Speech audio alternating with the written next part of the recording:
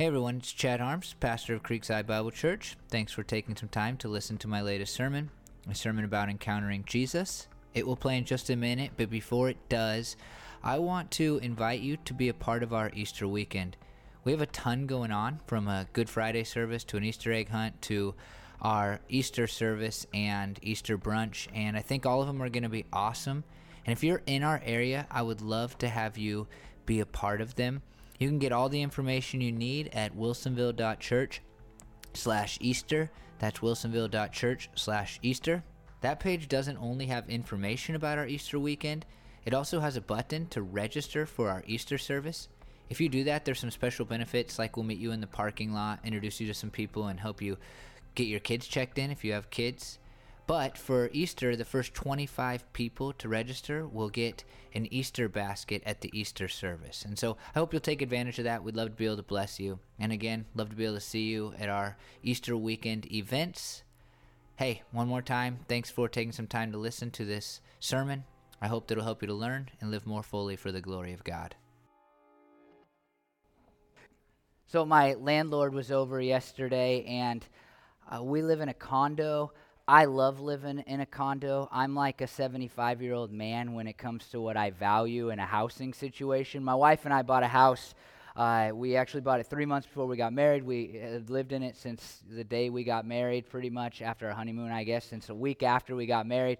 And then we moved up here, and we moved into a condo up here, and so we rented here. And I'll tell you, I hate everything about owning a house. Like the responsibilities, the yard work, it's just like you have to pay your bill, which I have to do anyway. But the bank is a much greater taskmaster than Jeff is, our landlord. I'm not built to home own, and one of the reasons that I'm not built that way is because I can't build anything, and I can't fix anything. And so I love the guys who come by on Thursday mornings. They do our yard work. But even more, I love when something breaks. We pick up our phone or we send an email and we're like, Jeff, something's broken. And it makes me feel, I know this is just a cultural thing, it makes me feel a little less manly when I do it, but I still really like it.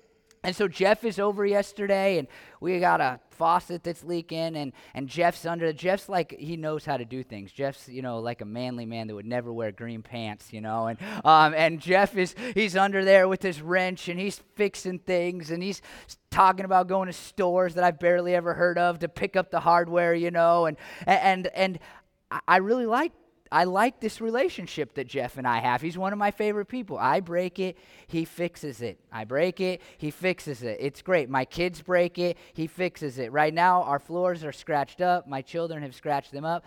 Jeff's fine with that. He's like, I want to put in a new floor anyway. I'm like, this is the kind of guy I need in my life. Why aren't all the people in my church like this? I break it, you fix it. I break it, you fix it.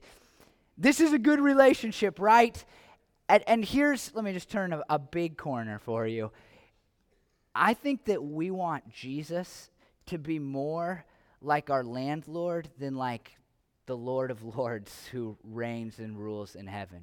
What we want from Jesus, and I think what stands in the way of us sometimes truly encountering Jesus in a life-changing way, is that we want Jesus to be the person where we break it and he fixes it, and we break it and he fixes it. And that's the type of relationship that we want to have with Jesus. We just want to be like, Jesus, I messed up my marriage. Hey, fix it. Jesus, like I've been bad about eating right and exercising. Now my health's bad. Fix it. Jesus, we're financially, because we bought so much stuff at Christmas. It's bad. Can you just fix it? That's what we want from Jesus. I break it, you fix it. Or it broke and it wasn't my fault, and please fix it. We sometimes have those moments too. But we know, and we don't like, right, that this isn't how Jesus works. Sometimes things are just broke and they don't work, and Jesus doesn't do miracles. I talk about this a lot, but one of the worst times in my life was the few weeks before, and the time leading up to the few weeks before my daughter was born, which is over 3 years ago now, and so we're on the other side of this, but, I have a pregnant wife in the middle of the summer. Whose idea was that, right? But also, I was living in a 2-year period where I felt, and this is hard for me to explain without going into details, but I felt so spiritually attacked. Every time I tried to pray, it was like this darkness that was overwhelming and scary. And I've told you this before. I mean, there's a man in this church who came over because Bryn had to work early the next morning, and he spent a night with me watching movies and then sleeping on my couch because I was in such a dark place spiritually. It was very difficult for me. If you're there, let's talk. We can talk about that. And then our beloved dog, who was our child for some of a big chunk of our marriage, he got sick. His leg swelled up. We talked to 3 different vets over the course of about 2 weeks. This is just before my daughter was born. It went from like cancer to torn ligament to poison to he just died. He just died. We didn't put him down in our car driving down the road. He died, and I'm crushed. I'm still struggle with those moments that we lived through, and even before that, my wife had 2 miscarriages. The pregnancy with Hazel wasn't perfect, and you can imagine what we saw 2 vets, but seeing 2 vets and talking to a 3rd vet, what that cost us, right? The financial implications, and then I can't even make this up. Both of our cars stopped working.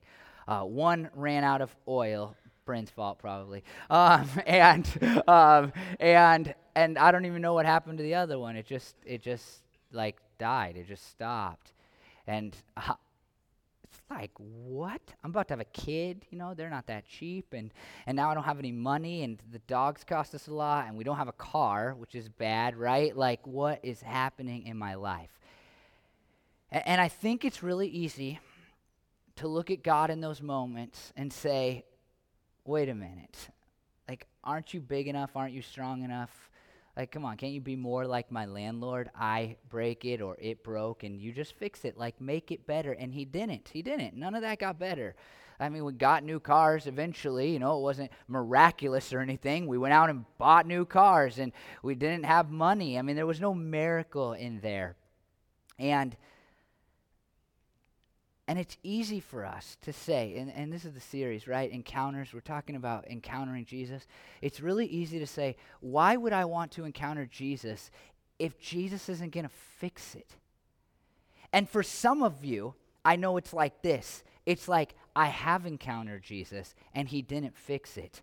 And so what's the deal? Why serve him? Why worship him? Why care? Maybe you're living in those moments right now. It feels really broken. You've spent time in prayer. You've looked to God. You've been super genuine. You've expected a miracle, and God hasn't shown up. And you're like, what's the point in all this? It's never going to work. He's not going to fix it. And I think that what makes it, sometimes even worse is there are a lot of preachers, and I'm not a person that bashes other preachers. I love the pastors in this town. Let me just clarify and set up this next statement. But there's a lot of preachers, especially those who end up on TV and many who end up in front of you on the internet, that will lie to you. And they'll say, if the encounter with God is big enough, if your faith is strong enough, then God will fix it. And people are drawn to these preachers. I mean, it's easy to build a church telling people, hey, just come to God, he'll fix it. Give us more money, he'll fix it. Grow your faith, he'll fix it. We went to a church. I visited a church once with a couple friends from this church, and it was incredible, this thing that took place, and not incredible in a good way. During the offering being passed around, so we're supposed to give money, they had us do one of their 3 declarations. And in this declaration were these statements. We're believing God for checks and more checks. We're believing God, this is the one that's killed me ever since, inheritances. Wait, are we believing that if I put the money in the offering basket, then my dad will die, so I'll have his inheritance? Is that really what we're declaring right now? And it went on. We're believing God for cash showing up on the ground, and it's like all you're doing is triggering. If you drop something in, then you're going to get something out. God's going to fix it. And so I think we just are like, what's the point of an encounter with God? I've tried it. It didn't work. It wasn't fixed. I listened to the guy on TV. I listened to that sermon on YouTube that's so popular. And and nothing's been fixed. And so I think that all of us, we have to at some point wrestle with this idea. What does an encounter with God matter if an encounter with God isn't going to fix it? And here's my proposition for the morning, hopefully for the week. An encounter with Jesus will not always fix things, but it always leads to forgiveness. And this morning, we're going to look at this incredible story. One of my favorite stories, by the way, even when I was a kid, like I've loved this story forever. I loved this story before I really even thought about this story. I love this story as much as The Lion King and Aladdin when I was a kid. I just love this story. And this story, it really shows us that Jesus and an encounter with him, sometimes it fixes things, but it will always offer us forgiveness. And this story comes to us in Matthew chapter 9, and this is how it starts. Jesus stepped into a boat, crossed over, and came to his own town. Some men brought to him a paralyzed man lying on a mat. And so last week, if you were here, you heard this, but I'm going to say it again. Jesus had gone over to a different region. He'd crossed the lake, and he'd healed this demon-possessed man. He'd cast out these demons, an incredibly weird kind of story, and not one of my favorite stories, but an amazing story. And he crosses back over. He gets to his hometown, which was probably Capernaum, and he goes into the house, and it's probably Peter's house, if you know Peter in the Bible. And these guys show up. They bring to him a paralyzed man lying on a mat.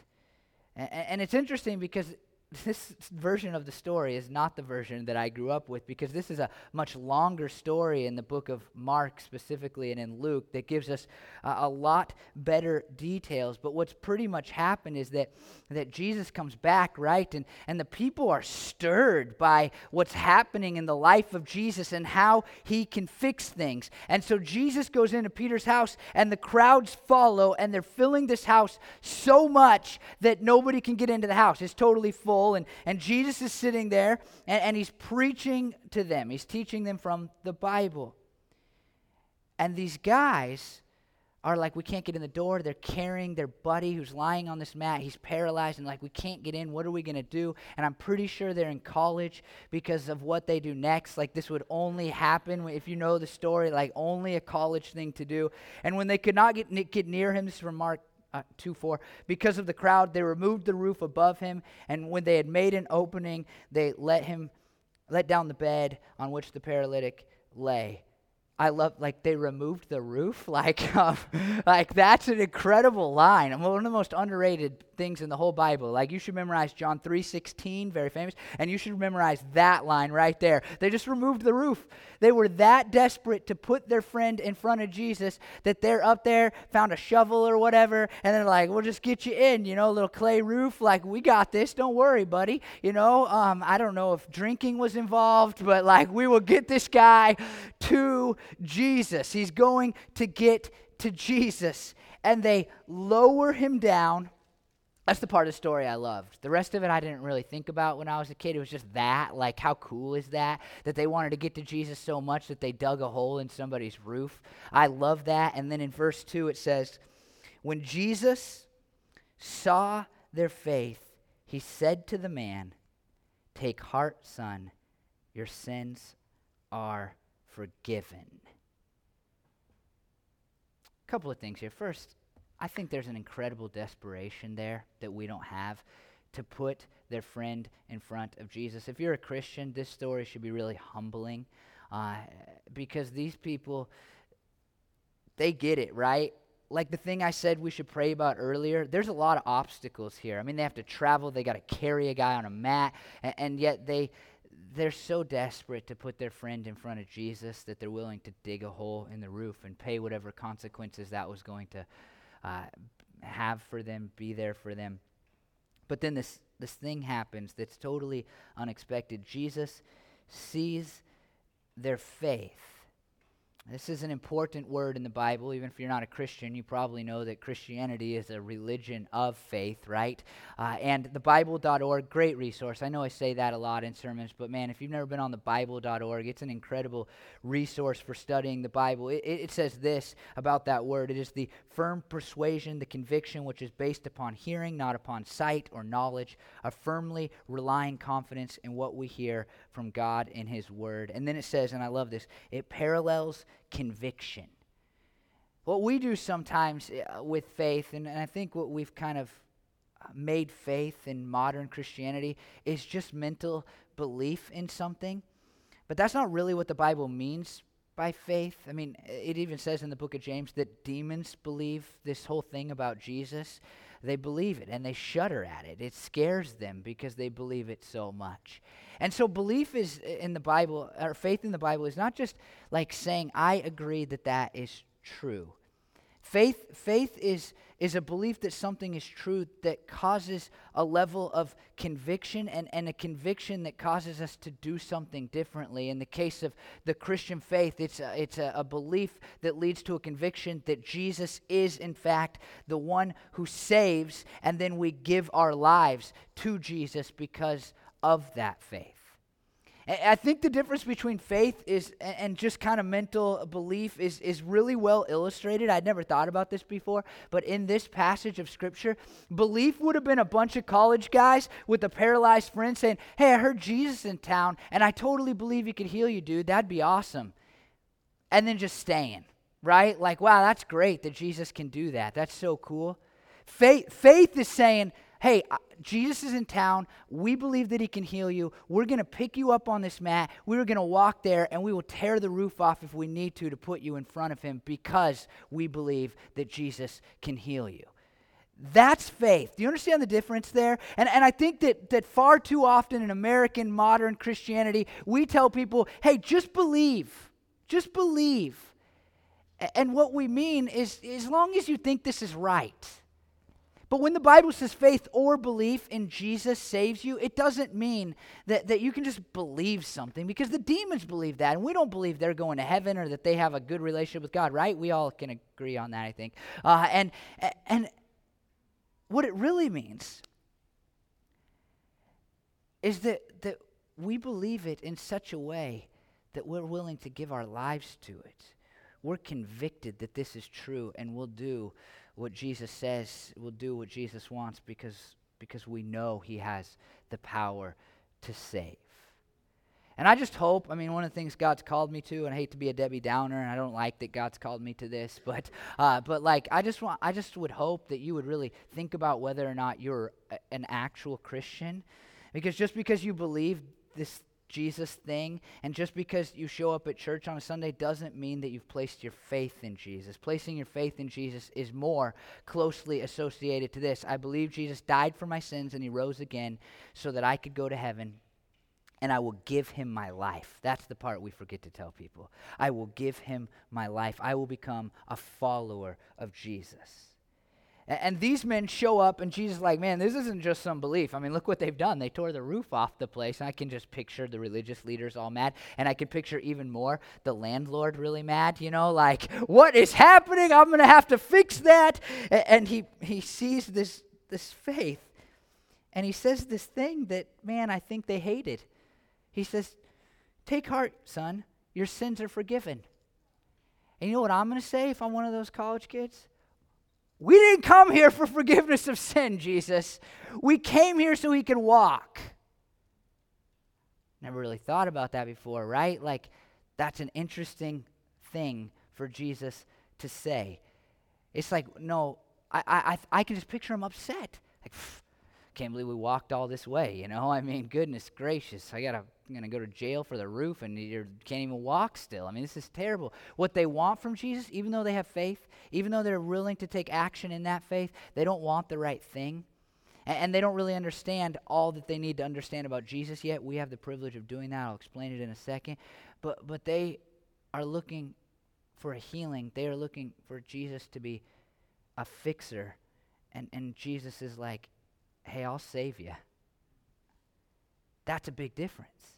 And in this story, we just see, and the story's not done, but it's like we would be upset. We're looking for Jesus to fix things. And Jesus is not in the business of fixing things. He helps in things. He does fix certain things, but that's not his primary aim or goal in your life. The primary aim and goal in your life is to save you, to forgive you for your sins. I mean, it's an incredible story because it just is, it's like we kind of who are Christians are like, wow, that's cool.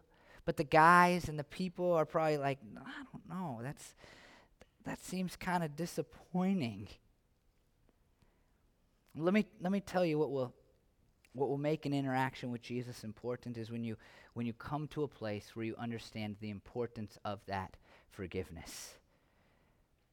Jesus does fix us, not always in the way we want. He doesn't always give us new cars and save our dogs and make pregnancies go perfectly and give us the best marriage that's just like on the romantic comedies.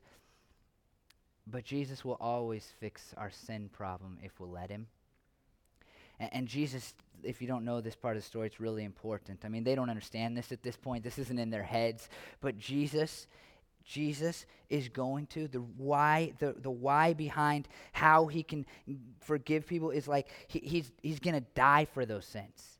And what we believe about Jesus as Christians is that he lived sinlessly, he lived perfectly, he never did anything wrong. He didn't do anything that was bad, anything that he regretted, anything that he knew God didn't want him to do, anything that he knew was a jerk move. He didn't do any of it, and he lived for 30 plus years like that, never one time committing any sin. And at the end of his life, because of the religious leaders, and we'll look at them in just a second, he was arrested and then mocked and then beaten and then whipped and then crucified, and he died. And what the Bible tells us is that death was not just brutally bad physically, but what made it so miraculous is that he wasn't just dying a physically bad death, he was dying a spiritually hellish death.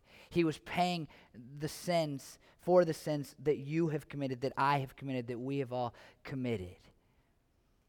Now, look, I mean, I know our world doesn't want to talk about sin, and like that's kind of like a 1980s thing or whatever. Like the world's tried to get rid of that idea. Like if you don't feel bad about it, it's not a big deal or whatever. But let me just look up here and just pay attention to this. I know that every one of you feels bad about something.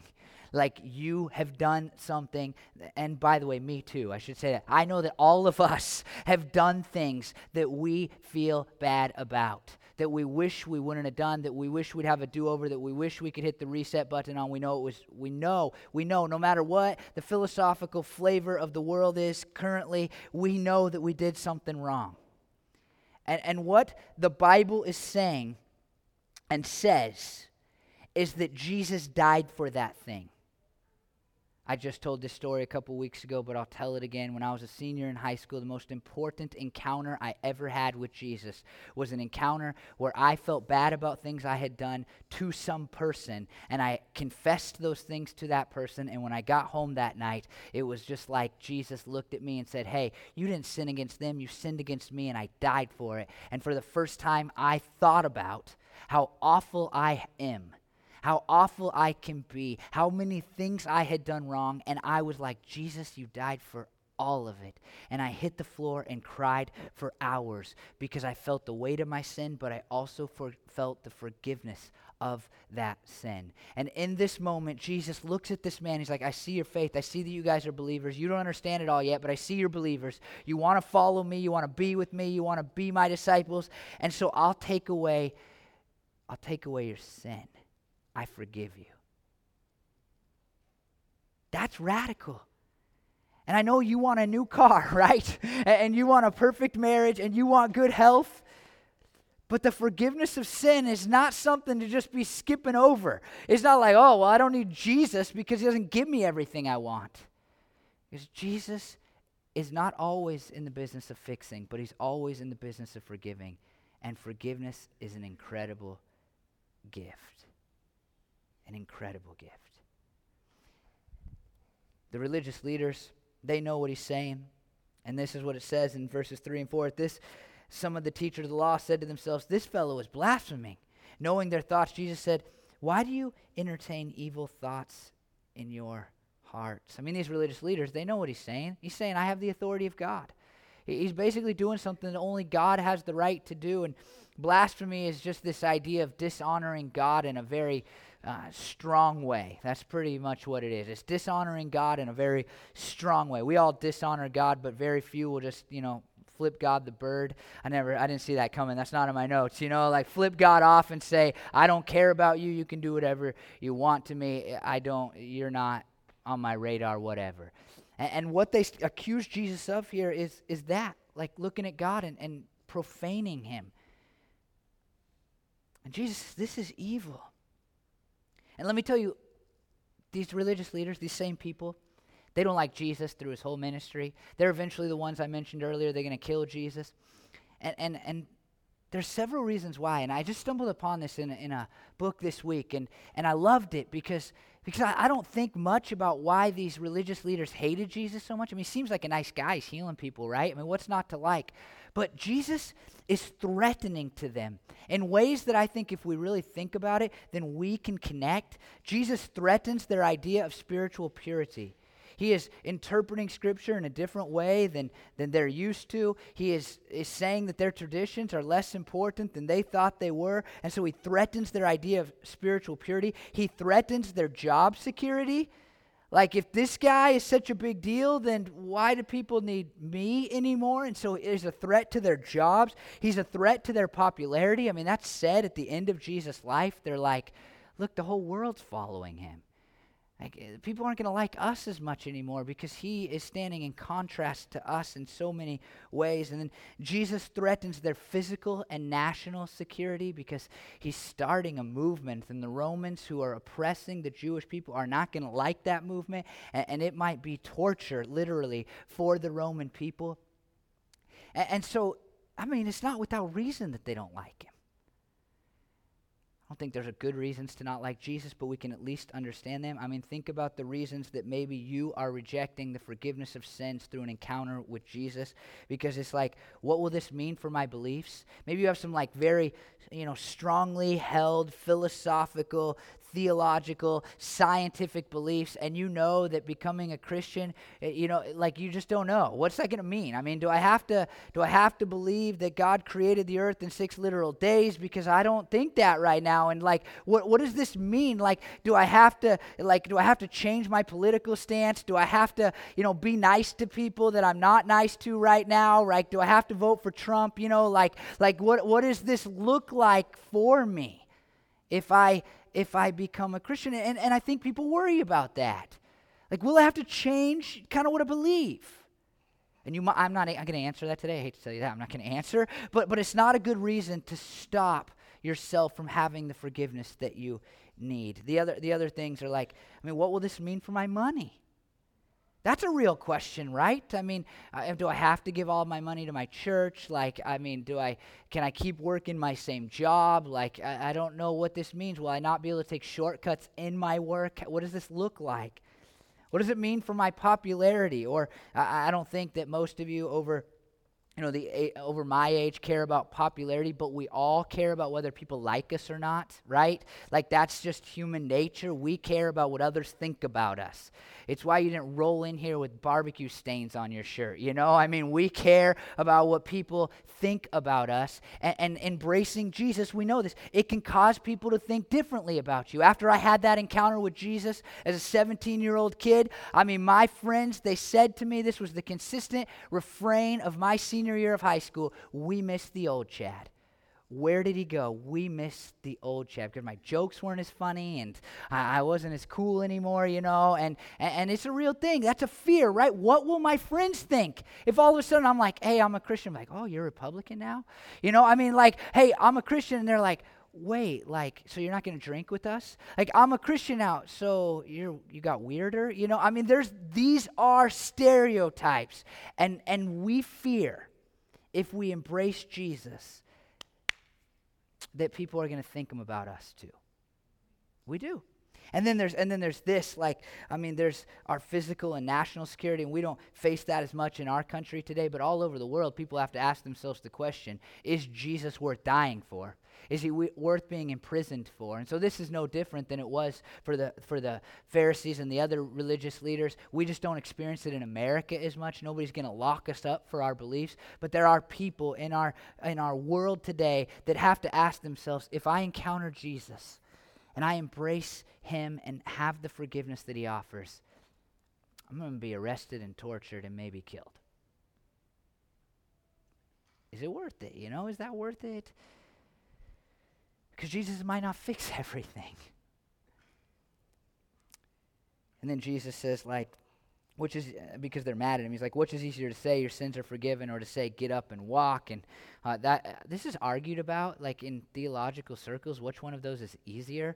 So it's not Jesus' best rhetorical question when 2,000 years later, we're not exactly sure. But for me, the easier thing to say is your sins are forgiven, because I could say that to you right now.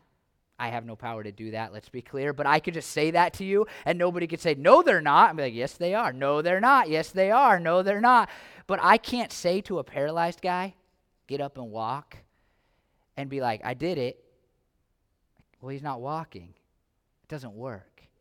And so Jesus is like, hey, I could say your sins are forgiven and it not be true, but, and this is what it says, but I want you to know in the next two verses that the Son of Man has authority on earth to forgive sins. So he said to the paralyzed man, get up, take your mat, and go home. Then the man got up and went home. That's a funny ending to me. I only kind of chuckle because, like, seems like there's more story there. Like, all right, Jesus, good. Like, no, thank you. Come out with this yoga mat. That's how I always picture it. But he said, listen, this is so important. That you may know. That you may know. Sometimes Jesus miraculously meets our felt or physical needs. And if he does that, you need to understand that he's not just doing it because he's a fix-it man. He's doing it because he wants you to know, to be more firm in your belief that he is the one who forgives your sins. My brother-in-law Matt preached a series here on miracles, and what he did so well was he said, look, miracles don't exist in a vacuum. It's not just like God is like, oh, I'll just kind of do that and do this. Miracles always happen in order to point to God. The words signs and wonders are used almost interchangeably in the Bible. Miracles, right? It's pointing to something. They are signs that show something. And if you've experienced any miracle in your life, that's just God saying, hey, I want you to remember. I want you to remember me. I don't want you to remember who I am and what I've done for you. I've offered you the forgiveness of sins. Sometimes Jesus will fix things. He does it in this story. Sometimes Jesus will show up. He'll make your marriage better. He'll miraculously give you money. He'll fix your body. We see miracles in this church. We pray for things. We don't talk about this enough, and I wish we did, and we're working on that, and we're actually working on this. But, like, we pray for things, and then I'll look back, like, a year later and be like, wow, those things happened. We didn't even talk about it. We just, like, prayed for it. It happened, and then we moved on and prayed for the next thing. But the reason God says yes to our prayers in miraculous ways is because he wants us to remember that he is the one who forgives our sins, that he wants to have a relationship with us, that he loves us, that he cares about us, that he died for us, that he rose again, that he's going to come back and take us to be with him. That's the reason that we see miracles in our world. It's not, I hate to tell you this, people don't get to see miracles because, I don't know, they're extra special, or because God was in a good mood that day, or because you prayed so perfectly that God just had to do it. Like, I just said the right things. And I say that, and I hope that takes the pressure off of you, because I think sometimes we're like, if I just, then maybe God will. And that sucks. Like, to have that pressure, like, oh man, maybe my mom will not have cancer if I just pray this right, or if I just pray a little more, or if I just stop sinning. The miracle doesn't exist because you're perfect. It exists because God wants people to understand that he is the one who can forgive sins. He is the one who forgives sins when people place their faith in him. In Acts 2:38, the very first sermon ever preached after the Holy Spirit descended upon people, the church was born out of this sermon. Repent and be baptized, every one of you, in the name of Jesus Christ for the forgiveness of your sins. In that very first sermon, it wasn't Peter saying, we're so guilty of this, I'm so guilty of this. Here's how you fix your life. Here's how you can have a better marriage. Here's how you can be a better parent. Here's how you can do better in your finances. Here's how you can have health and wealth and prosperity and everything can be great for you. Here's the next self-help thing that we pulled out of the Bible. He says, no. Repent, give your life to Jesus. And what? He'll fix everything? No. He'll forgive you for your sin. This morning, what I need you to hear and understand is really seen in this last verse, Matthew 9:8. When the crowd saw this, they were filled with awe, and they praised God who had given such authority to man. Listen, the crowd responds to Jesus' call, to this declaration, I can forgive sins. They respond to it, and they're like, scared. That's what the word awe is in the Bible. It's like this, it's like a fearish, like amazement kind of feeling. And then they praised God. And here's what I think. Man, if you're not a Christian, I think in some ways what you're looking for is somebody to fix everything. And I'm here to say Jesus might not. How's that for a sermon? But he will give you forgiveness. And that is something that we should be in awe of. And that is something that we should praise God for. I mean, like, let's just this is terrible and it's going to make me sound like a cult leader and none of what I'm about to say is true, but if you just really encountered me and you're like, I think that guy, Chad, has the ability to forgive my sins. I don't. There's nothing connected to me and the forgiveness of your sins, but let's just, like, if you thought that about me, what kind of awe would you have towards me? Like, you would, even if you rejected me, you would, like, there would be a level of fear and like, wow, right? There'd be a wow factor to that. And that's exactly when these people encounter Jesus, they look at him and they're like, we believe. And they don't know what it's going to look like. They don't know about Jesus' death on a cross. They don't know anything about that. But they're like, wow. And then they say, thank you, God. And so if you're not a Christian, like, I just, like, don't diminish, don't take for granted what an incredible gift it is that you can have your sins forgiven, because you know that your sins are they weigh you down, but also there's so many things that come out of that.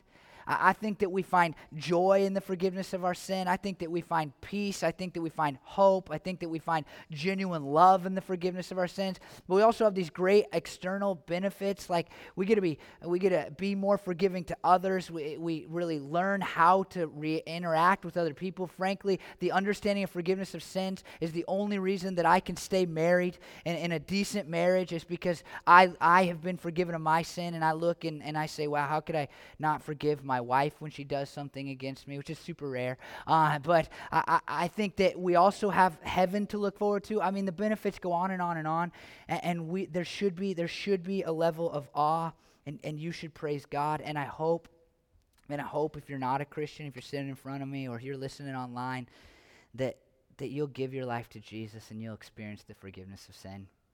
It's just worth it.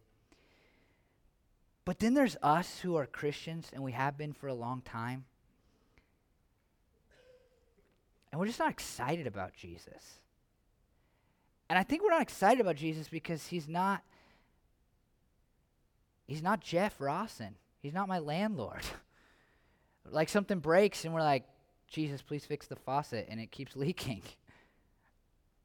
Right? Like, I mean, bigger things. Like, Jesus, like, I don't have enough money to pay the bill for this condo I live in. And that's not true, I do. But, like, you know, like, we pray that, and then the money doesn't show up. And it's like, why should I be excited about this? Like, Jesus, I've encountered you, and you're not fixing it. And I think Jesus is in heaven going, you've encountered me, and I've forgiven. And ultimately, that forgiveness will lead to everything being fixed. We'll live in a time and a day where there will be no more tears and no more sorrow and no more pain and no more struggle and no more stress and no more anxiety, no more worry, no more suffering, no more persecution, no more. And it's all because of the forgiveness of sin. And so if you're a Christian who finds yourself in a place where you're like, what's Jesus doing for me? What have you done for me lately, Jesus? I just hope that you'll leave here today and you'll be like, every day he forgives my sins. Every day he forgives my sins. Let me pray that will happen. Lord Jesus, I thank you for forgiving me of my sins. Lord, I know that when I encountered you on my bedroom floor at 17 years old, you didn't fix everything in my life. There's been plenty of struggle, plenty of pain, plenty of difficulty since that moment, Lord. But God, it changed everything. In a way that I hardly can describe to people, it changed everything. And I pray, Lord, for those who have not experienced that forgiveness, they've not had an encounter with you that leads to the forgiveness of sin. I pray, God, that you would change that even this morning, that they'd give their lives to you, that they'd place their faith in you, that they'd bow before you right now, God, and they would say, Jesus, I believe that you died for me, but I'm under the conviction that out of that belief, I need to give you my life, and I am doing that now. I pray that would happen this morning. And I pray, God, for those of us that are Christians that can be numb to you, that can be forgetful of you, that can find ourselves not excited about you, not praising you, not worshiping you, not glorifying you. I pray that you would draw us back and you'd remind us that you forgive us of our sins. God, you've forgiven us of our sins that we commit every day, and it was all done through your cross, Lord. We should be when we sing songs to you, when we pray to you, when we talk about you, it should just be so joyful and excited, God, not because you fix, but because you forgive. And I pray that would be true of us. I ask these things in Jesus' name. Amen.